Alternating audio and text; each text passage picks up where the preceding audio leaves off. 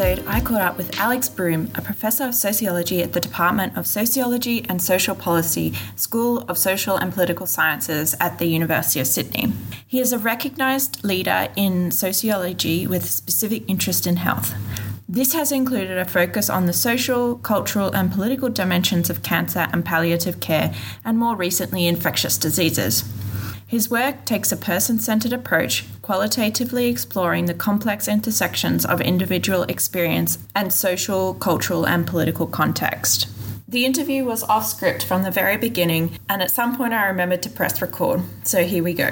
One of the papers you wrote about gender norms and the primary caregiver roles. I thought that paper was absolutely fascinating. And you were talking about the gender norms, particularly of men, and using the feminist theory to understand men's experiences of caregiving. Yeah, quite a bit of the work that we've done is focused on how living with cancer is very much embedded in wider social structures, whether it be gendered relations or even ethnicity, race, class relations. So, and that particular paper focuses in on a very thorny issue, which is how when women that we interviewed talked to us about cancer, there was a disproportionate emphasis on how their husbands who didn't have cancer, and this was in the context of heterosexual relationships, say formal marriage as well, and that there was over concern for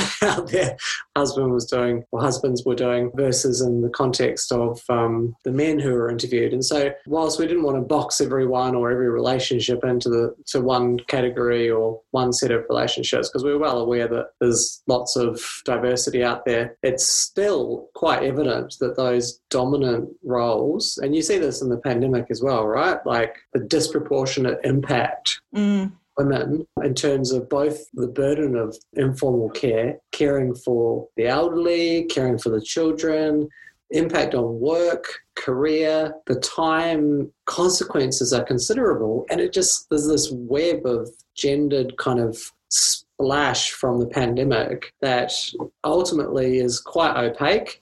So you see it at the journal level. Submissions to journals from male academics during the pandemic went up. Submissions to, for research articles from female academics went down.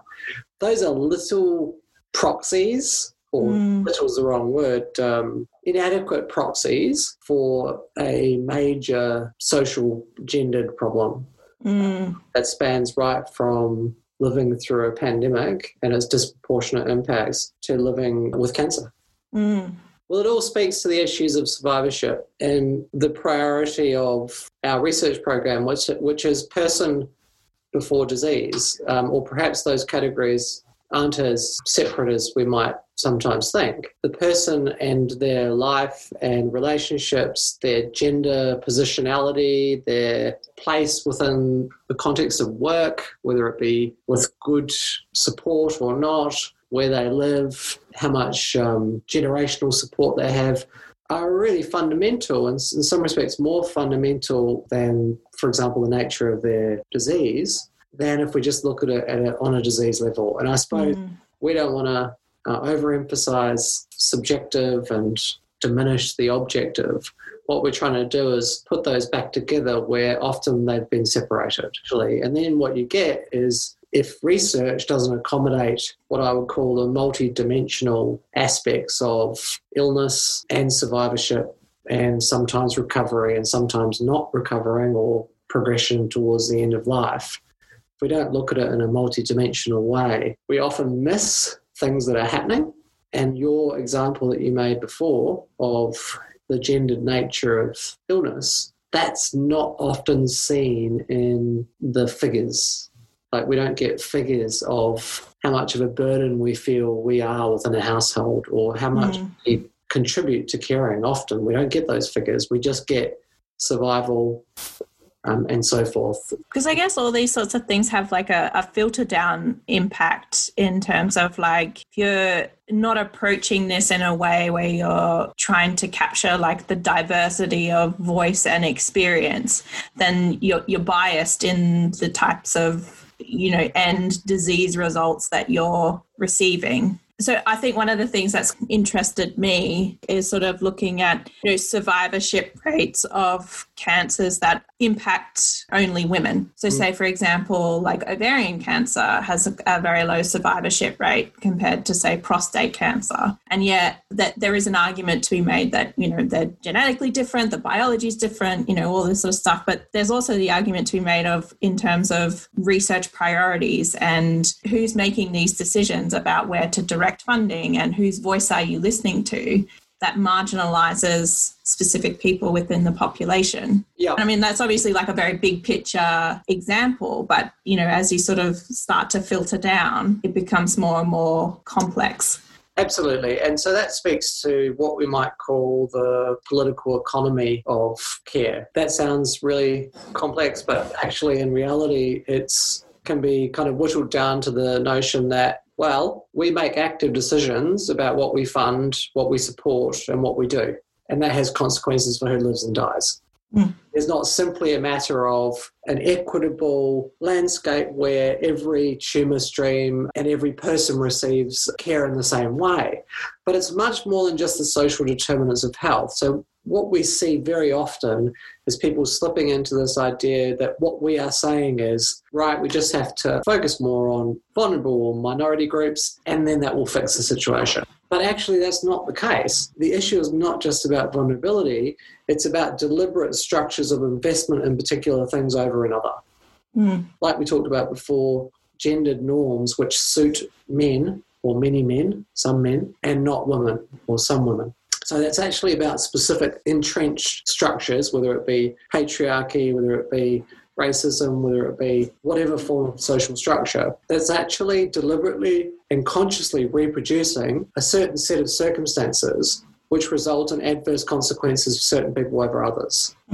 So if we just look at disease, we could say things about ovarian cancer for a whole range of clinical or disease-based reasons. It has lower survival rates and, yes, it needs more investment, but it's different from prostate cancer or whatever other cancer we select. Or we could say, actually, particular types of cancer have been able to foster more mobility around their grouping. They've received more attention, sometimes for good reason, sometimes for questionable reason or overinvestment based on certain assumptions about good or bad citizens. The lung cancer and breast cancer one's a classic one. Or they're embedded in, and prostate cancer is a good example of this, of men being reluctant to seek help early, has traditionally been seen as a problem for getting timely treatment. So that's where the gender dynamic we talked about before flips over on the male population. So suddenly it becomes a barrier to survivorship. And that's one of the things we would often emphasize, is that these structures really work well for no one. There are always consequences one way or the other. And it's in a social scientist's view, it's in everyone's position to challenge them. So I guess, but you were using quite language before which was quite specific, for example, to the genetics or the type of disease. What we're seeing, or what we've seen over the last 20th century, really, particularly the second half, was the production of clinical knowledge of disease based largely on male subjects. We still see is the production of clinical knowledge and knowledge of disease based on white subjects very often. And you can see that in the context of certain areas of precision medicine as well, where a lot of the diagnostics and the sort of the various innovations that are occurring in that scene are very much based on the profiles of white subjects. Some people argue that that was just a matter of, well, that was who was participating in research at the time, or even still. And I would say, well, we have what we would call in the social sciences an epistemological problem, which is we're producing knowledge which is myopic. So it's only focused on particular bodies and particular populations, and that is a reproductive problem. So it's likely to further benefit those populations which are the subjects of the production of knowledge. So therefore you get an entire system which makes legible the problems and solutions appropriate for that particular group that are being studied. And that creates a really problematic environment because it looks like it's working for the world. But in fact, it may only be working for a privileged kind of majority, if you like. So the issues of justice in cancer are not just about vulnerability. It's about the structuring of disease and treatment and outcomes by a whole set of institutions and ways of thinking about things which need to be challenged. Yeah, absolutely. Because there's sort of the one question in that scenario that researchers aren't asking is, why are they the only ones that turn up and participate in the study? And that brings up a whole lot of, social and economic questions that require a whole other body of research to understand, but are nonetheless incredibly important when you're trying to create knowledge.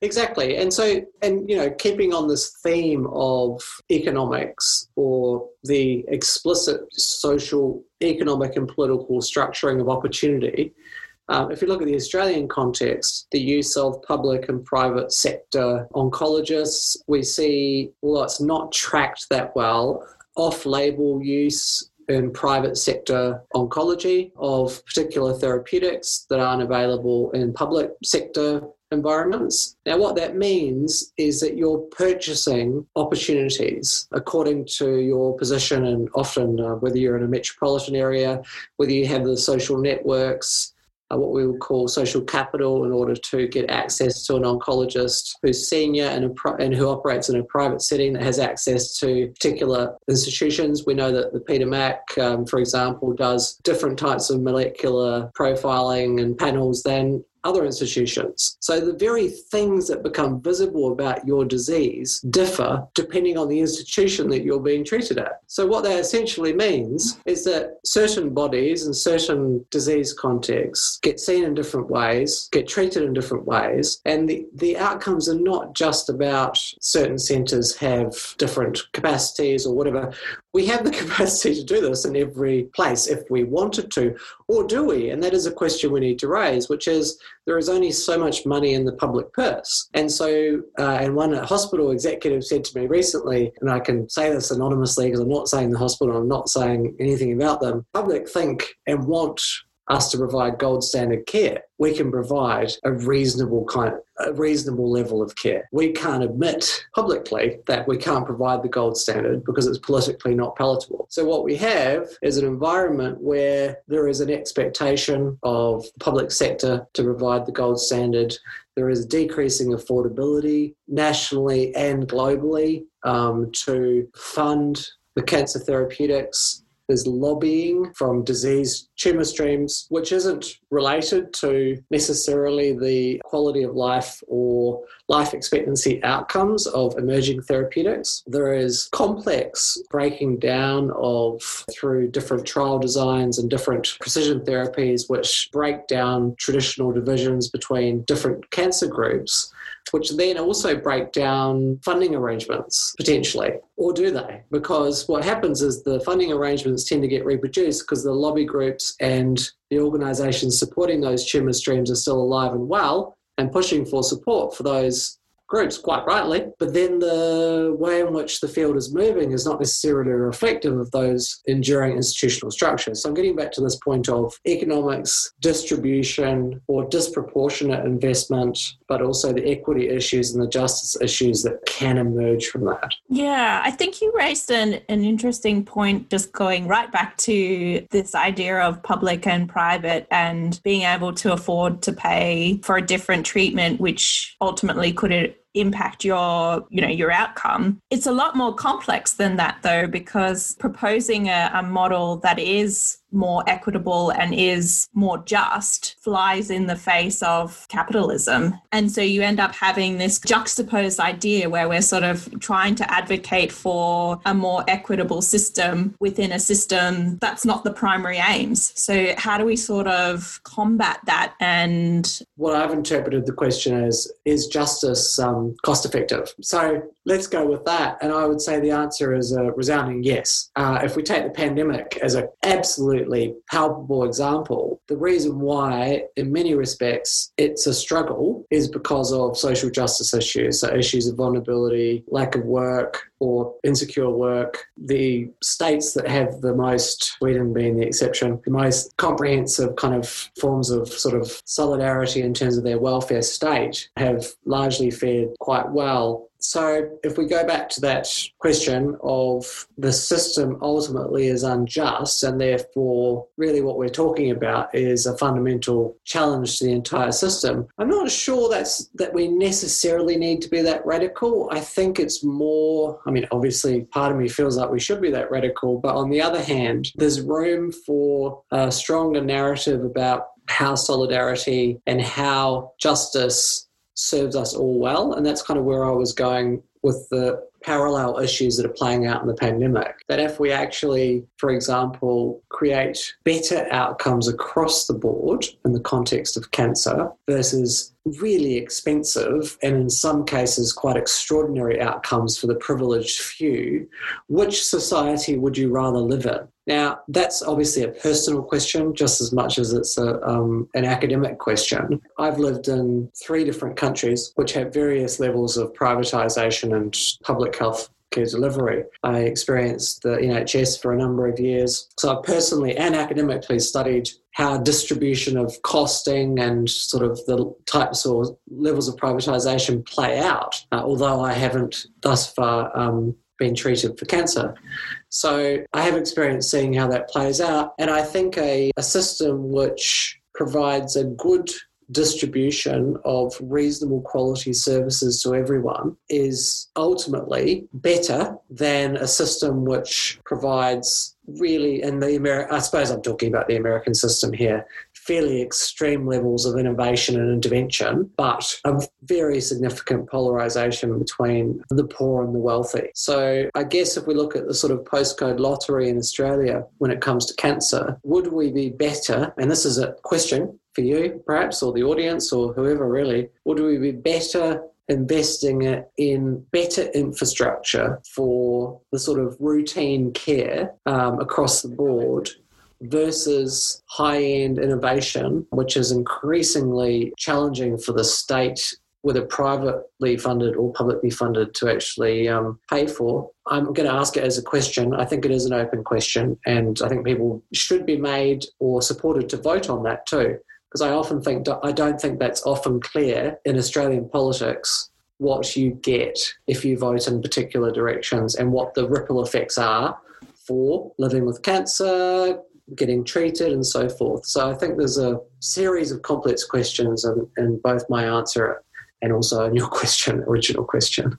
Yeah, and I think you raised an interesting point before, and something that I've certainly thought about since working more in this cancer research space and, the rise of genomics and precision medicine and just the sheer costs and resourcing that it takes to even contemplate implementing this on a widespread scale. And this idea of the population expectation that if you're sick, you're going to get this gold standard of care. But it's kind of the elephant in the room is like, well, how do we pay for that? How do we implement that in an equitable, sustainable way? Yeah, so a lot of this discussion comes down to an issue of kind of public good and the state, whether you want a active, powerful state, whether you trust it to produce goods. And I guess the market, whatever that is and however we might think about that, is going to price things probably to the point where things become unaffordable, because that's the nature of the dynamic, is that you'll price what people are prepared to pay, and people are prepared to pay a lot for their life, but governments actually can't afford that. So I think pricing is not necessarily always a bad thing. We do a lot of work in antimicrobials. I personally think antibiotics should be priced higher for more privileged populations, because ultimately that's a diminishing resource which we can collectively not afford to lose. And price becomes a way of putting a value on a commodity, but also on a future return that we might get as a community. We're going back to talking about time. If we have a massive investment in immunotherapies, precision therapies, does that contribute to our entire system being ultimately sustainable over the long term. One of the common comments that I get from particularly American oncologists, or I've heard it from others as well, is that precision therapies might actually break the American health system. And the extraordinarily expensive sort of therapies which the market won't say no to. Whereas if you look at other health systems, although the Tories in some respects seem keen to break this down, the NHS has taken considerably more reluctant approach to sort of purchasing innovation in a sort of relentlessly enthusiastic way, and has probably got slightly lower level of returns, to use a very emotionless language, in terms of its investment, but probably has got better results across the board. And I'm not advocating the NHS, I'm just using it as an example of how economics makes a difference. Absolutely. You've talked a bit about this idea of equity, and for me, I think there's a distinct difference between equality and equity. So I'm interested in your idea of how you achieve this equity within a system that is actually at the moment quite inequitable. In the specific context of cancer? Yeah. So how you were talking before about resourcing of and direction of research investment and prioritization of within certain diseases and those sorts of things. How do you determine a criteria that is more equitable? So there's probably a two-tiered answer that I'd give to that. And the first one is often the last one, which is I think we need to persuade everyone that equity is beneficial to everyone, which might sound like a really paradoxical statement to make, because how do you sell equity to the privileged? Mm. And that's ultimately what this whole crisis has shown us, is that holding everyone up to an extent is beneficial to the group. And so I've somewhat put the cart before the horse, because I've said, you asked me, how do you do it? And I told you what you need to do to sell it to people. So if we go sort of back to this question of, well, how do you achieve equity? I'm a pragmatist, not an idealist in many respects. I don't believe that a system is ever going to be perfect. I believe that humans and non-humans will always sort themselves into hierarchies, and that it's fruitless to think that we would never have power or any sort of forms of structure within organisations or systems. So I put that up front. However, it doesn't mean that we're not A, responsible, and B, all benefit from creating as just and equitable a world as possible. So I guess in the context of cancer and cancer services, when you start identifying, for example, patterns in funding and distribution, which are clearly going to reproduce inequities, and one of the areas that we were talking about previously is very inconsistent sort of molecular profiling and opportunities for participation in trials. And I think really the only way to govern that is to actually audit and have surveillance systems in private contexts as well. There's an opportunity for everyone with a particular disease. I think just getting that data to start off with would be useful, because I think often clinicians are generally extremely benevolent and caring for the individual patient, and they certainly don't want to see people not getting the best care. That is not the situation that you see. They're in a structural environment often where it's only possible to do certain things versus other things. They're clamouring to get their patients on the latest clinical trial and ringing round colleagues and saying, can we get them on this? Can we get them on that? Ringing pharmaceutical companies and saying, can I get compassionate use of this? They're operating within a market and within a structural environment, which is actually really tricky. So what you need is comprehensive information on what is actually happening. So we're able to say, well, hey, that's actually not fair. And then my experience is that clinicians will say, that's not fair. So we need more here and we need more over here. And ultimately, this is not serving our collective interests. This institution has this capacity and this institution doesn't. And I truly believe that cancer care professionals would sit back and say, no, we want the same level of quality of care available across all our institutions. Much like we're talking about in terms of patient populations and the broader society, that equitable environment works for everyone. Yeah, and I do think this collective voice that's able to advocate for the best outcomes for their patients patients is something that is missing within the sector through no one's fault. I think it's a combination of factors of under-resourcing, being time poor, not having access to, these facts and figures. But I do think that sort of collective advocacy is something that would be really powerful within the healthcare system. I mean, there's epidemiological work that shows, obviously, that the lower socioeconomic groups have a higher burden of cancer, but it's also quite obvious and shown in the epidemiological data that that's not about purely lifestyle. So there are health system, maybe even intergenerational issues which fundamentally shape the concrete outcomes that we're seeing disease-wise. And then you could say, just to play devil's advocate, well, okay, what's the advantage, like at a population level, if we're going to extend this kind of moral debate? And it's like, well, actually, getting cancer is costly, and surviving cancer and living the fullest life you can is of benefit to everyone. There are benefits, there are tax benefits, there are productivity benefits, and contributions to society and so forth. So I think, because I'm sort of circling back to that point you made before about choices, that the privileged, you didn't say it in these exact terms, but this is what I got out of it, that wealthy people or reasonably wealthy people, the structures of public or private healthcare have been set up so they can have a choice. And I would argue that that's a very particular choice, and it makes invisible the effect of that choice. And the effect of that choice is that other people don't get opportunities for survivorship and cost the system money, which then increases the burden on the privileged. So what we have is a problem of visibility. What is circulating here? What's being costed? What's being valued? And from a public relations perspective, there's always a bit of a problem too, because how do you sell equity? And like I mentioned before, I actually think equity is profitable for all, just not necessarily in monetary terms. Yeah, absolutely. I mean, I think you just raised an interesting point there about visibility. And I think if we're thinking from a personal level, people are becoming more concerned about ethics and morality and sustainability and not being part of this system which has perpetuated a lot of social, political, economic issues that make living on this planet unsustainable. And I think, when you sort of have these discussions and you realize that, oh, actually, I have private health insurance, but I thought I was doing it for the greater good. And then it actually turns out that that's not the case. And I think people would be uncomfortable with that. I'm certainly uncomfortable with it, and it's making me rethink my life choices.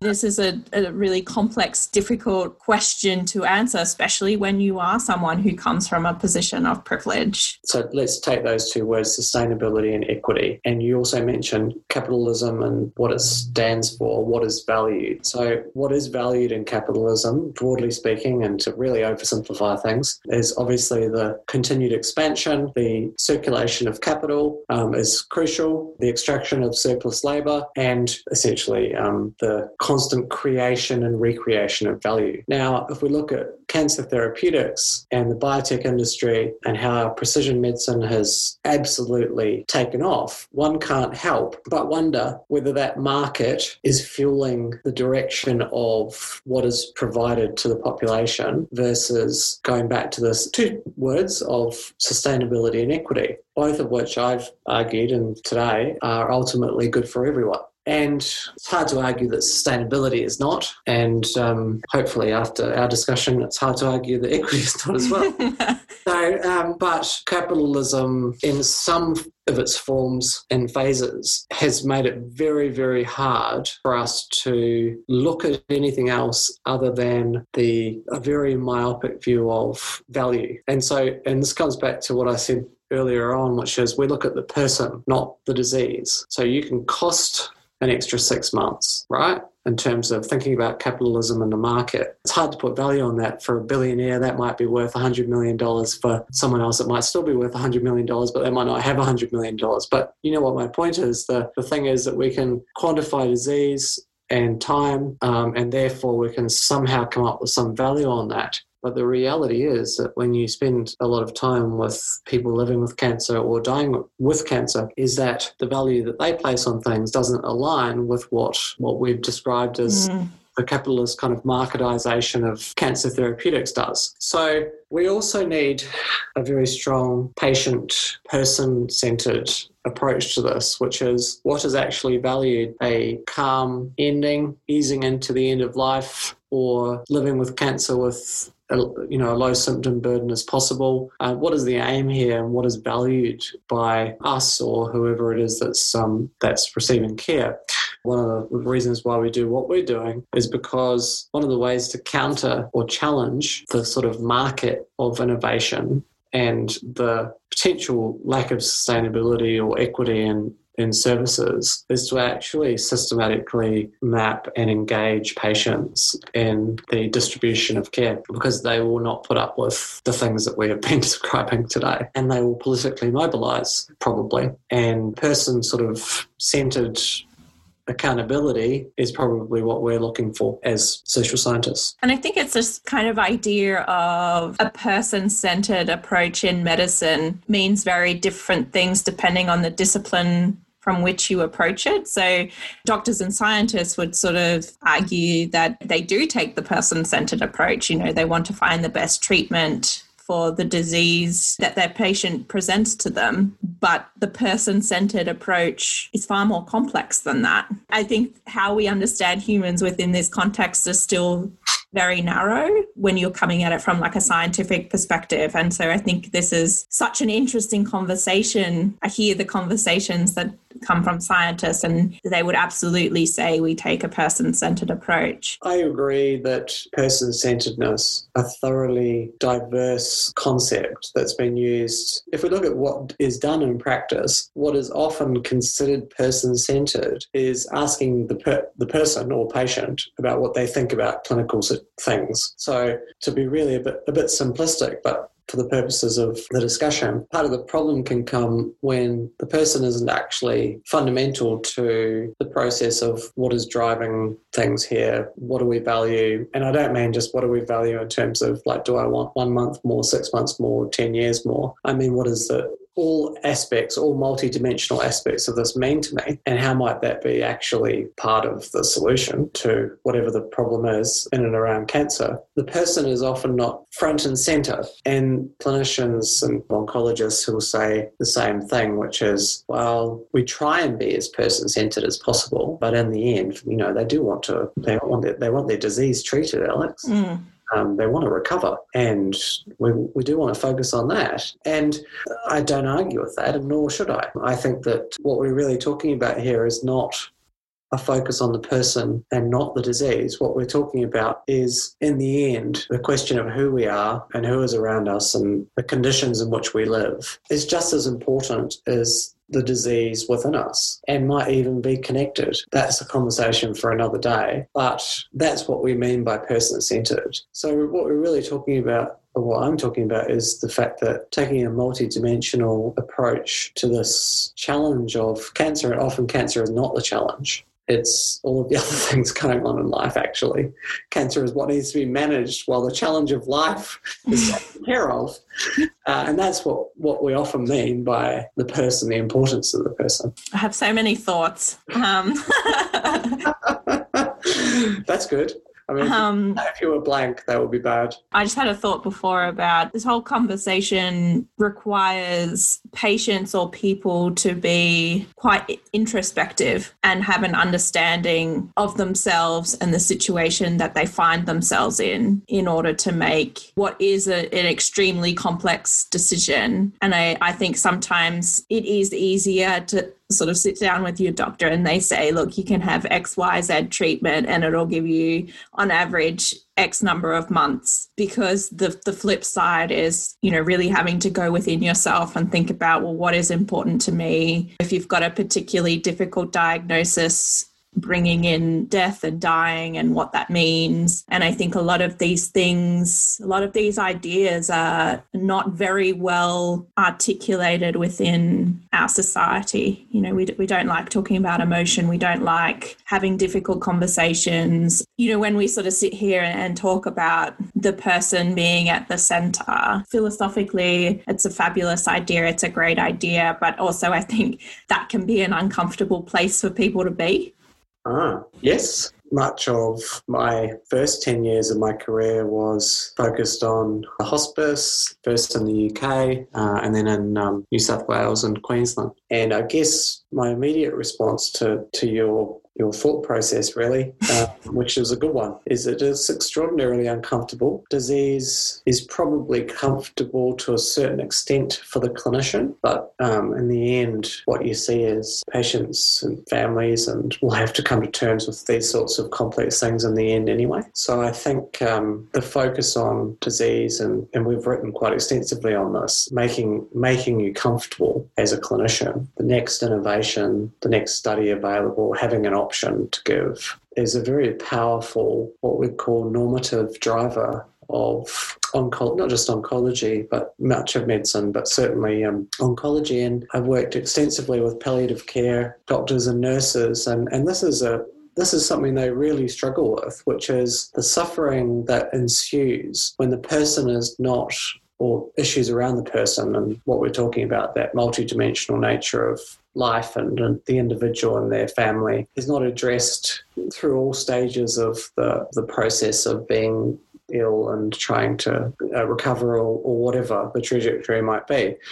So I think that, perhaps it's persons-centred, not person-centred. It's probably a better way of putting it, which is acknowledging the fact that for a good proportion of people, they'll never recover and they'll have to process all that really difficult stuff, the grief, suffering, loss, identity issues. So will their carers, and ultimately probably so do clinicians. And so I suppose this takes us all the way back to palliative care clinicians often lean on the emotions and interpersonal aspects of it because they have to. That's if they don't do that well, then, it's a pretty difficult ending for everyone. So I think that those connections, which we've tried to work with between oncology and palliative care, are extremely important. Now, not everyone goes along that trajectory, and we're seeing quite significant populations who are just living for long periods of time with cancer and have nothing to do with palliative care for significant portions of that. So it's no good having either the curative sphere and the palliative care sphere, and we need to ensure that we get that sort of person-centred emphasis across all potential trajectories. But I think that, and I feel like I somewhat repeat this statement, and it's been repeated by a lot of researchers, I think that, the importance of medical education and probably training around emotional intelligence. Feels like I'm repeating myself over the last 20 years, but maybe some things just need to be repeated. Maybe it's like the equity and sustainability issue. We just need to keep talking about it. But what you see and what we've shown in our work, we have a paper that we published a while ago called The Art of Letting Go. And it talks about junior doctors who have a senior mentor who does it well and really knows themselves, can talk to patients about what's really going on, and do a really great job of two things: having that relationship and that difficult conversation, but mentoring it to the up-and-coming clinicians. So if you don't have that, it's not teachable in a book, probably not in medical school. It's, like you say, it's about selection of people who are good in terms of emotional intelligence, not just in terms of the technical sort of aspects of study. And it's about equity as well. It's about making sure you recruit medical students and doctors who actually reflect diversity of the population. I think it's also about having and making the time to have these conversations. Yes. Time has been a big thing that you've talked about. Yeah, and it's an interesting issue, time, and it comes back to that question of value, but we can also put cost on it, because classic example, maybe it's not classic, but it's the example that comes to my mind, is an end-stage cancer patient who crashes into emergency at the end of life, which is costed at extraordinary, $10,000 to $20,000 or thereabout. That largely happens because of inadequate or insufficient conversations and support processes. So what you've got there is visibility, because someone's done the figures, of what it costs when things aren't done well. Now, the problem the oncologists face is that no one's costing what the value is when they have those really decent, long conversations which enable, a really productive process. In fact, one of the Medicare items is complex patients. Now, I've only had informal discussions with oncologists about this, but from my understanding, and I could very well be wrong, so, take this as speculation, is that very few charge for complex patient consultations. And there's, beyond this conversation for today, but I guess a question to raise is, again, we talked about antibiotics a while ago, that the levers that we have, what's available to us to encourage discussions about emotions, it's not just about training people to be reflective, it's about giving them the opportunity to. So it's totally useless to say, oh, we should just teach emotional intelligence or we should mentor effectively. It's like, well, if your structural conditions put no value on quality conversations, then no one's going to have quality conversations unless there are exceptional, probably kill themselves in the process because they have a queue of patients outside and they go home without adequate, and they end up decompensating, and therefore you get suicide, depression, anxiety, and workforce burnout, which, Yeah, it's kind of interesting that, like the weave throughout this conversation is a systemic structural issues which perpetuate all of these problems. Yeah. I'm going to be thinking about this for ages. So anyway. Catalysis is produced by Sydney Catalyst. Music is by Ling Zijun and distributed under a Creative Commons Attribution, Non-Commercial and Non-Derivatives license. Until next time, thanks for listening.